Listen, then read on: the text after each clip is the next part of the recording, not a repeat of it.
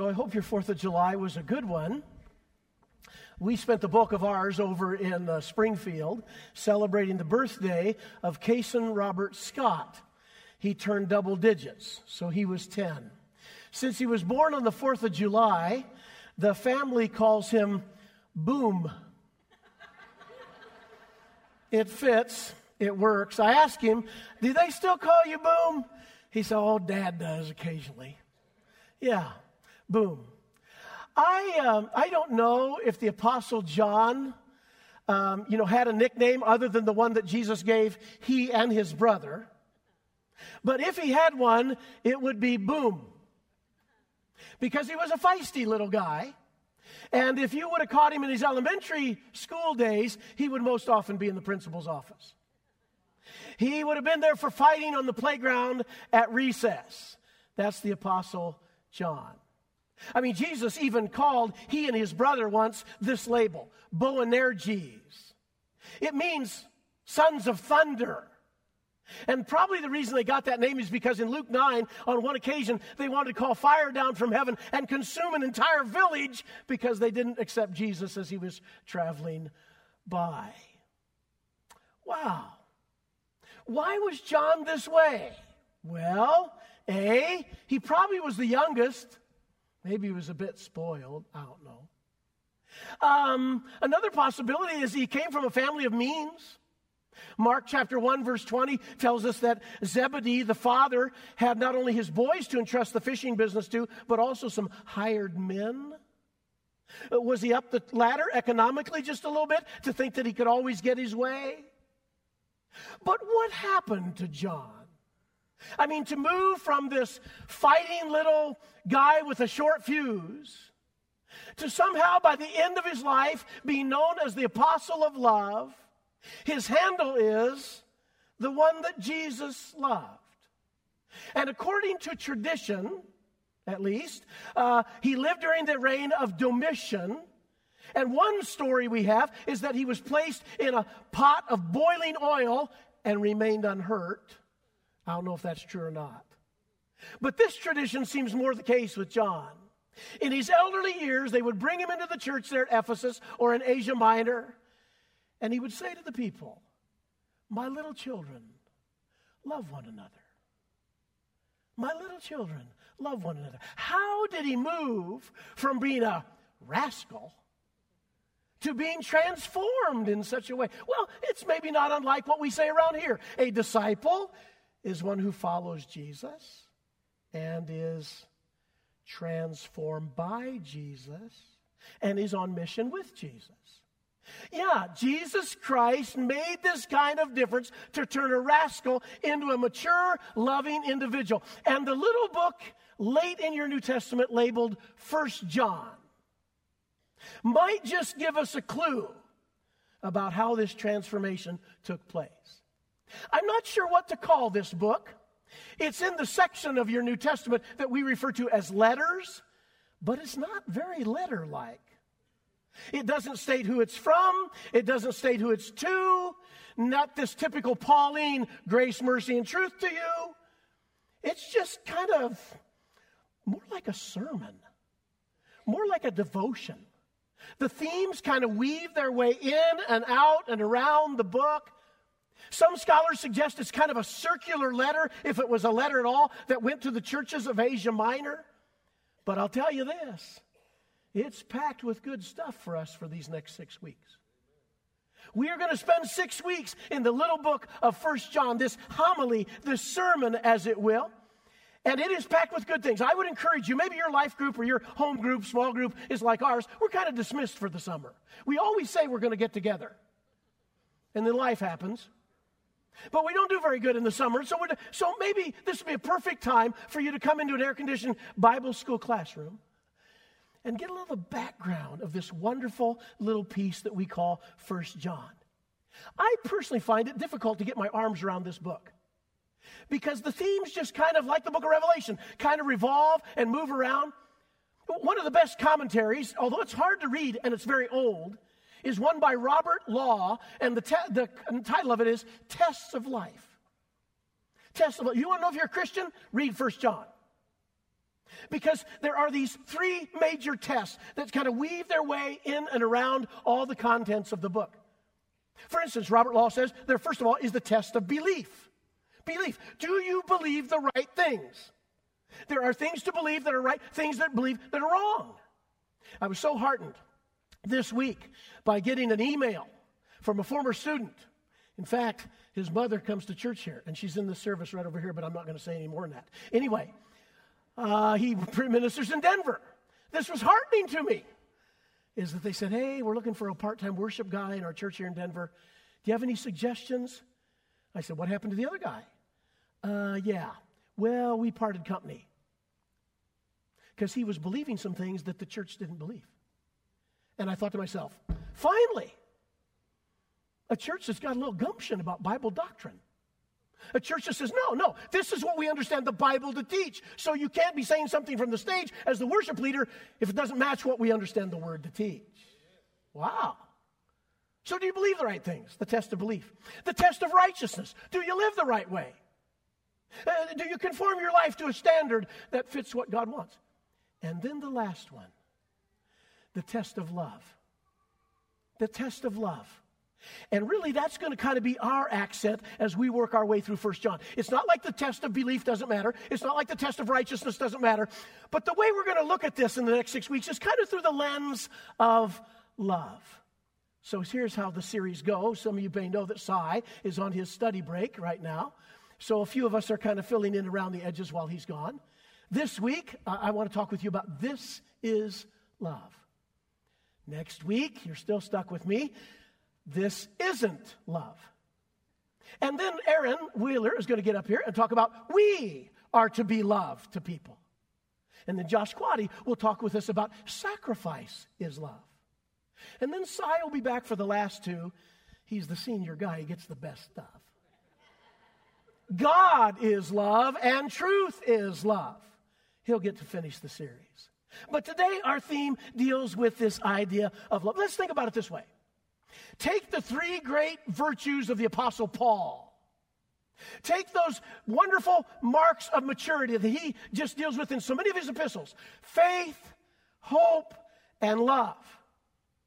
Just put those down and then take John's writings and slap them down over those. I think this will make sense. For instance, what about the issue of faith?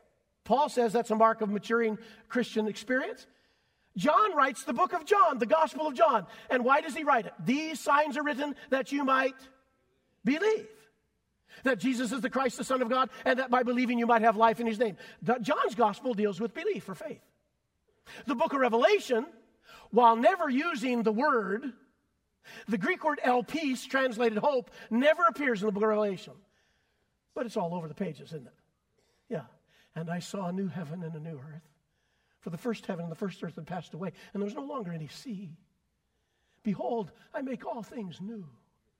It's all about our future, all about hope. Well, that leaves then love, faith, Gospel John, hope, book of Revelation, love, 1st, 2nd, 3rd John deal with this theme. So how can we look at this wonderful little sermon or homily, if you will, through the lens of love? That's what we want to start unpacking today. From chapter 1, verse 1, down to chapter 2, verse 4. Let me get it rolling this way. Several of the ladies in the audience will recognize the name, especially if you've been around the Christian conference circuit very long, Betty Gray. Betty Gray is kind of a longtime woman speaker at conferences. She often dresses up in biblical character, and becomes first person, the Ruth or Esther or somebody like that. And even though she's got a lot of candles on her birthday cake, her mind's pretty sharp. And she's still kind of out there on the circuit. Well, she and her husband had a girl named Love. That's the girl's name. Love Lockman is her married name. Love. I think it's kind of a cool name, actually. I always honor Logan and Anna Greer for naming one of their kids Valentine. You can't go wrong with that. So, Love. Well, anyway, years ago, the story is that Betty Gray was giving her daughter Love piano lessons. There was a knock at the door. It was a salesman. Betty dismissed herself from the piano, went to open the door, and the salesman said, "Hello, ma'am. I know I'm here without an appointment, but..." and then proceeded to give his spiel, but she interrupted him. She said, "Oh, it's okay. I'm just giving love lessons." I think that guy's still standing on the porch, with a deer in the headlights stare. 1 John, the way we're looking at it is love lessons. What is love? Is the series for this 6 weeks.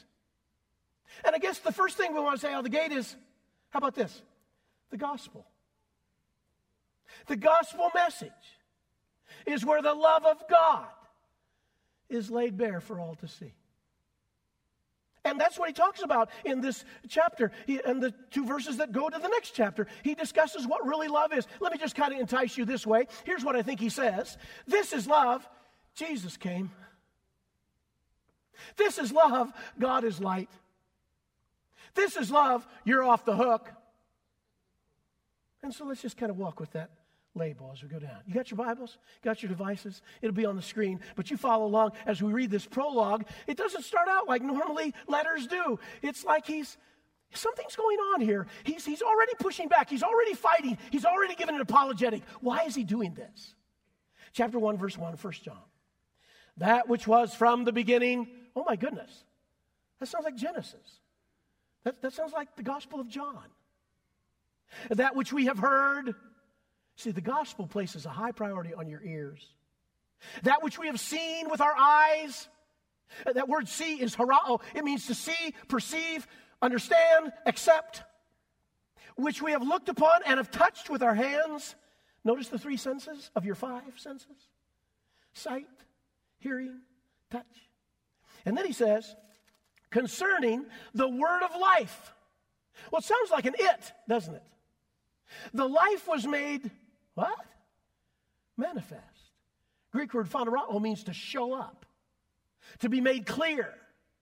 So all of a sudden this word of life that sounds like a something looks like it becomes a someone.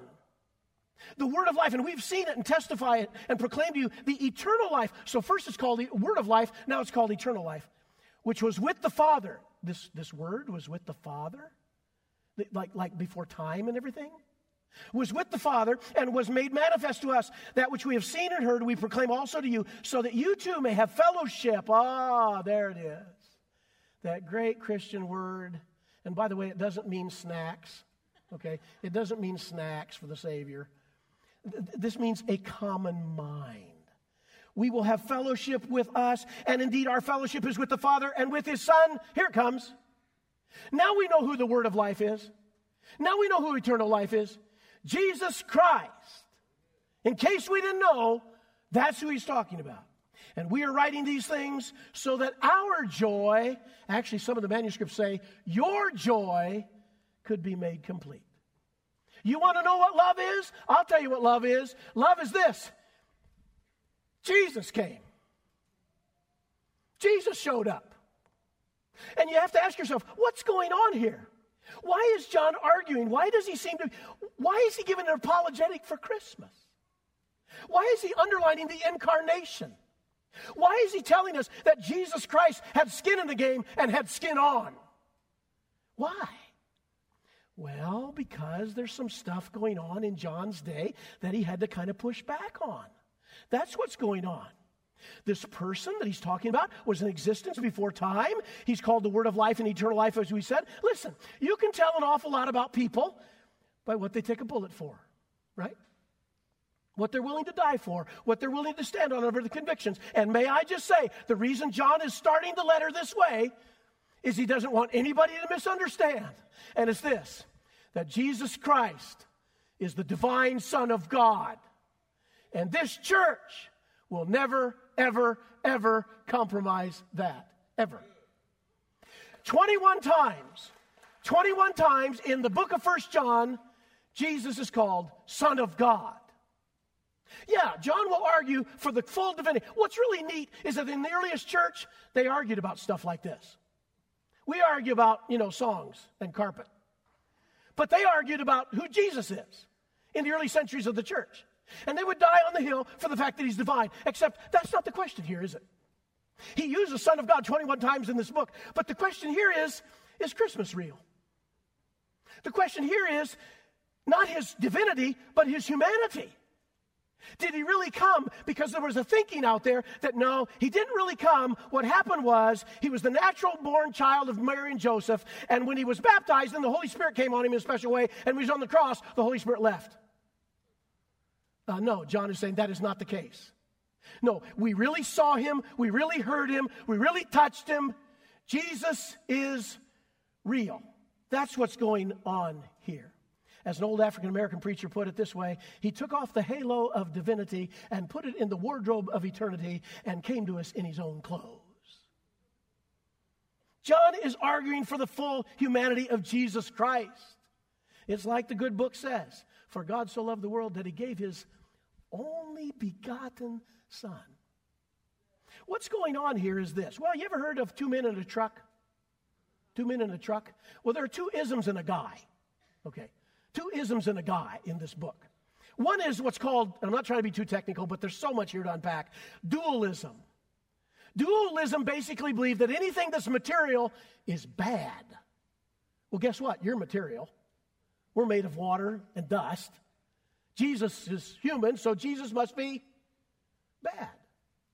And John is pushing back on this big time. That's dualism. Then later on the horizon, there would be this thing called Gnosticism, and that was where you're not saved by a person like Jesus, you're saved by this special esoteric knowledge. And John is pushing back on this, and it's based on two isms and a guy. Now, who's the guy? The guy, in this case that he's pushing back on anyway, is a fellow named Cerinthus.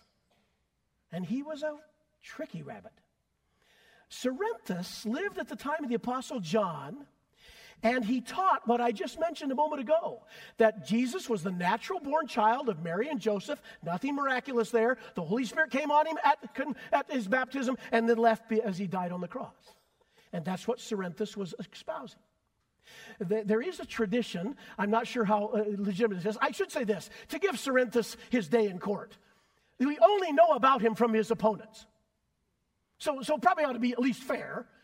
But John had a disciple named Polycarp. Polycarp had a disciple named Irenaeus, and Irenaeus is the one who tells this story. He says that one day the Apostle John was in the bathhouse at Ephesus. I could show you a picture, but it's not very edifying. Anyway, so here's the bathhouse, and John is supposedly in there. I don't know if you accept this story or not. Well, Cerinthus comes into the bathhouse, and John just blows a gasket and says, everybody flee, everybody flee. The bathhouse will come down on us because the false teacher, the heretic, Cerinthus, has just entered. Hence, I don't know whether to believe that or not. But this I know. John is somehow pushing back on, don't you take away from the humanity of Jesus Christ. What is he claiming here? We know the love of God because Jesus came. Whenever I get the copies of The Lookout that come in the mail to me, I read David Faust's articles. David is such a good writer. My little puny article's on the next page, and I go, why am I even trying? David just got good stuff. And here, just a few lookouts back, David talked about some of the old spirituals sung by our African-American brothers and sisters in the South in the 1800s. And how that Frederick Douglass was a former slave and talked about the value of these spirituals as dealing with not only our human angst, but also the glory that's to come when Jesus comes back and makes everything right. And he gave a few of his favorites. Who doesn't like Swing Low, Sweet Chariot? Who doesn't like Steal Away to Jesus? But David Faust says one of my favorites, and I would have to agree, is Give Me Jesus. Give me Jesus in the morning when I rise. In the morning when I rise, give me Jesus. Just give me Jesus. And it goes throughout the day, this song does. And finally you get to the last stanza, and it's, and when I come to die, oh, when I come to die, just give me Jesus. I don't know that I can explain to you the incarnation of Jesus Christ. I don't know that I can explain the full significance of Christmas, but John is saying, we saw him, we heard him, we touched him, and we testify to this, that the word of life and the eternal life, he's the one who came, and you can have fellowship with God. Here's the love of God. Jesus came. Here's the love of God. God is light. That's the next section. Chapter 1, verse 5, down to verse 10. Here's what he says. This is the message we've heard from him and proclaim to you that God is light. And in him there's no darkness at all. Now watch how many times he says, if we say, if we say, if we say. If we say we have, here's our word, fellowship with him while we walk in darkness, we lie. We don't practice the truth. But if we walk in the light, as he is in the light, we have fellowship with one another. And the blood of Jesus, his son, cleanses us from all sin. If we say we have no sin, we deceive ourselves, and the truth is not in us. And here, verse 9, is the counselor's greatest friend. Oh, dear friends, I needed this verse this last week more than you know. And I don't have time to go into it, and it's not very edifying, so we'll just leave it at that. Verse 9, if we confess our sins, he is faithful and just to forgive us our sins and to cleanse us from all unrighteousness. Can I get a witness? If we say we have not sinned, we make him a liar, and his word is not in us. The Bible has many metaphors that describe God. God is wind. God is fire. Here, God is light. Now, Christianity is not unique because it uses the phrase light. Other religions use the word light to describe their faith. However, in the Bible, light means things like revelation, understanding, knowledge, moral excellence. So here's the love of God. He's the only pure one in the universe. He is light, and in him there is no darkness at all. Wow. Think of it this way, the brackets to your Bible. How did it start? In the beginning, God created the heavens and the earth was dark and formless and void, and darkness was upon the surface of the deep, and the Spirit of God moved on the waters, and God said, let there be light. Have you ever noticed? That's before sun, moon, and stars was created. So what's with that? And then you get to the end of the Bible, the brackets on the other hand, Revelation 22, verse 5, there will be no need for sun, moon, and stars in the new city. For God himself is the light. You won't need a temple because God is the temple. We just came through as a church the study of the book of Isaiah. In Isaiah 60, verse 1, arise and shine, your light has come. Paul said in 1 Timothy 6:16 that God dwells in unapproachable light. And James 1:17 says that every good and perfect gift comes down from the Father of lights. And Jesus himself said, I am the light. Now, why is John talking this way? Well, the reason he's talking this way is because our world is sin-stained and full of darkness. That come as a real shock to anybody? I mean, there's I wish I didn't have to say this. There's personal darkness right here. Existential darkness. There's social darkness. There's darkness that's systemic in systems. There's, dare I say, political darkness. There's sexual darkness. There's philosophical darkness, like what John was fighting. There's theological darkness. Just darkness permeates this thing, and here's part of why we're back to dualism. Because dualism said, all matter is evil. Therefore, Jesus has to be evil. Therefore, what the heck? You might as well just give in the license and do your own thing. And John says, oh, you couldn't be more mistaken. No. In fact, he sets up some parallelisms. Verse 6 is parallel to verse 8, which is parallel to verse 10. That's the dark side. Verse 7 and verse 9 are parallel on the light side. And he basically says this is the love of God, that darkness is totally dispelled by he who is the light of the world. And darkness is swallowed up by all of this light. I told you we were over at Springfield for the 4th of July. That's Corey's son, our second boy, who's the worship leader over at Northside Christian. They're en route. They stayed overnight with Andy Melton and his family in Nashville last night, church. They're en route to a family vacation down in Georgia. But when Corey was 8 years old, he preached his first sermon to the family in a hotel room in St. Louis. So we were gathered there. He was going to have the family thing. And so he got his sermon all done. He said, "Hey, Dad, I got my sermon done. Could you give me some scriptures?" I said, "Well, son, it usually works the other way. Normally you get the scriptures first, and then you kind of, work out the sermon." I said, "What are you going to talk about to us?" He said, "I'm going to talk about God being the light." Oh, okay. Well, you might look at first, John 1:5. You might look at John 8:12. So I gave him some scriptures. He worked on that. So the moment came for his first sermon. He was going to do an object lesson. So he goes over and shuts the blinds. Get the room totally dark, right? Except we don't stay in hotels like that. They only shut part of the way. Do you stay in hotels like that? That's the ones we can afford. So they kind of shut part way. A little sliver of light right there. And then he goes over and turns off the light.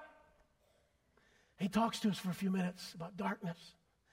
And then in great dramatic flair that only a worship pastor could do, he flips on the light. "But God is the light," he says real loud. Totally cheesy. And totally true. And it'll still preach. So during the Ozark Christian College Creative Arts Academy a few weeks ago, I was listening to my co-teaching minister friend, Shane Wood. And I texted him the next morning. I said, "Hey, in your good sermon that you preached last night, what was that line that you did about light and darkness again?" And this is what he texted back. He says, "I think I said," that's what we preachers do, "I think I said, why do we entrust darkness to only things that light can handle?" See, verse 6, 8, 10, they tell us things here, don't they? You'll lie. You'll make God out to be a liar. You'll be duped. On the other hand, you'll have fellowship if you walk in the light. Your sins will be cleansed by Jesus Christ. And you'll be cleansed from all unrighteousness. Oh, here's the love of God. Jesus came. Here's the love of God. God is light. One more. This is love. We're off the hook. Chapter 2, verse 1. "My little children, I'm writing these things to you." Do you know John uses that phrase 10 times in this book? It's like, okay, we get it. 10 times he tells them, "I'm writing this to you. I'm writing this to you." Most of them are in chapter 2, but he starts with this one here in 2:1, and then he gets to 5:13 and says, "I'm writing to you so that you'll know that you're saved." You don't have to wonder if you're saved. There's assurance in salvation. "I'm writing this to you so that you won't sin." What? Can we connect those dots for just a minute? So you won't sin? Let's see. That makes it sound like, since this is Scripture, that Scripture and sin sort of work with each other. Maybe if you want to tweet something, it's this. More Bible input, less sinning output. Isn't that what you memorized as a kid at Vacation Bible School? Psalm 119:11. "Thy word have I hid in my heart, that I might not sin against God." There is a direct correlation to how much of this book gets in your soul and your moral and ethical behavior. Do not doubt that. I write these things so you won't sin. Wouldn't that be great if we could just stop right there? "But if anyone does sin, we have an advocate." Oh, I know our former preacher, Randy Garris, did a study on this when he was in grad school. But this is the only time that John uses parakletos, referring to Jesus. All the other times John uses this, it's about the Holy Spirit. I don't know much distinction you want to make about that, but this is the only... Listen, you and I need a defense attorney, do we not? You and I need somebody from a legal standpoint to help avert something. And the something is in verse 2. I think 1 John 2:2 is one of the high water marks of your Bible. I really do. I think it rates up there with Romans 3:21-26. I think it rates up there with 2 Corinthians 5:21. This is a big one. This is love. We're off the hook. How? Because the advocate, sometimes translated counselor, who works through the Holy Spirit, According to Jesus here, he becomes our propitiation. Now that's a mouthful. Your NIV Bible says sacrifice of atonement. I used to think I knew what happened the day that Jesus died. The older I've gotten, the dumber I've become. All these atonement models that are out there by the scholars, oh, it's more this, oh, it's more this, oh, it's more this. I don't know. I'm kind of eclectic. Is it justification? Yup. A court term. Is it reconciliation, a marriage term? Yup. Is it a market term, redemption? Yup. Is it a temple term, propitiation? Yup. I think it's all those things. Here's what I think is going on. You don't have to buy this. You can be wrong if you want. I just think that probably means that John, when he writes the book of Revelation, he's looking at all these visions. He's going, oh my goodness, he's writing this down. As one man said, he's pushing language to the breaking point. It is my opinion that the apostles who wrote our New Testament did the same thing when they looked at Calvary. When they looked at Calvary, he said, oh, it's kind of like court. It's kind of like a marketplace. It's kind of like a marriage couple coming back together when they've been at odds. It's kind of like when that priest went into the Holy of Holies and he sprinkled blood on that mercy seat, which was over the Ark of the Covenant. It's kind of like somebody taking the rap. It's kind of like somebody covering you, protecting you. That's kind of what this is. So let me just say it this way. I don't know how to articulate the atonement anymore. I used to. I read so much gobbledygook now, I don't know what I believe. But I believe that what verses 2 is telling us is this. Somehow, praise God, the day that Jesus died on Calvary's cross, heaven made it right, and we're off the hook. That's all I know to say. That's the love of the gospel. You ever been bored in church? Don't raise your hand. You ever been bored with a sermon? My self-esteem couldn't take it. Keep your hand down. In 1865, there was a lady sitting in the choir loft up on the stage. That's a little obvious. She was bored with the sermon. And so she took out a hymnal there in front of her. That's a book with songs in it. Took this out, got open to the flyleaf pages where they were blank, and started writing some stuff down. The preacher's a bit hacked off at this because he sees she's in the choir loft, for heaven's sake. She's noticeable.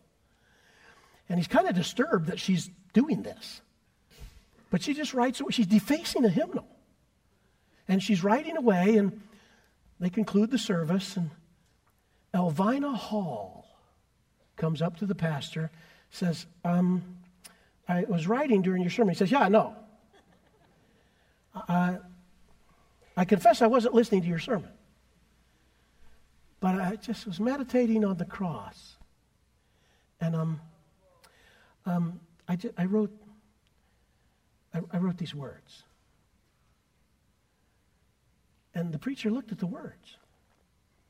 And he went, oh my. You see, the organist from the church that week previous had composed a tune, but he didn't have any lyrics for it. And so the preacher sort of thought, would these lyrics from Elvina Hall work with the tune that the organist created?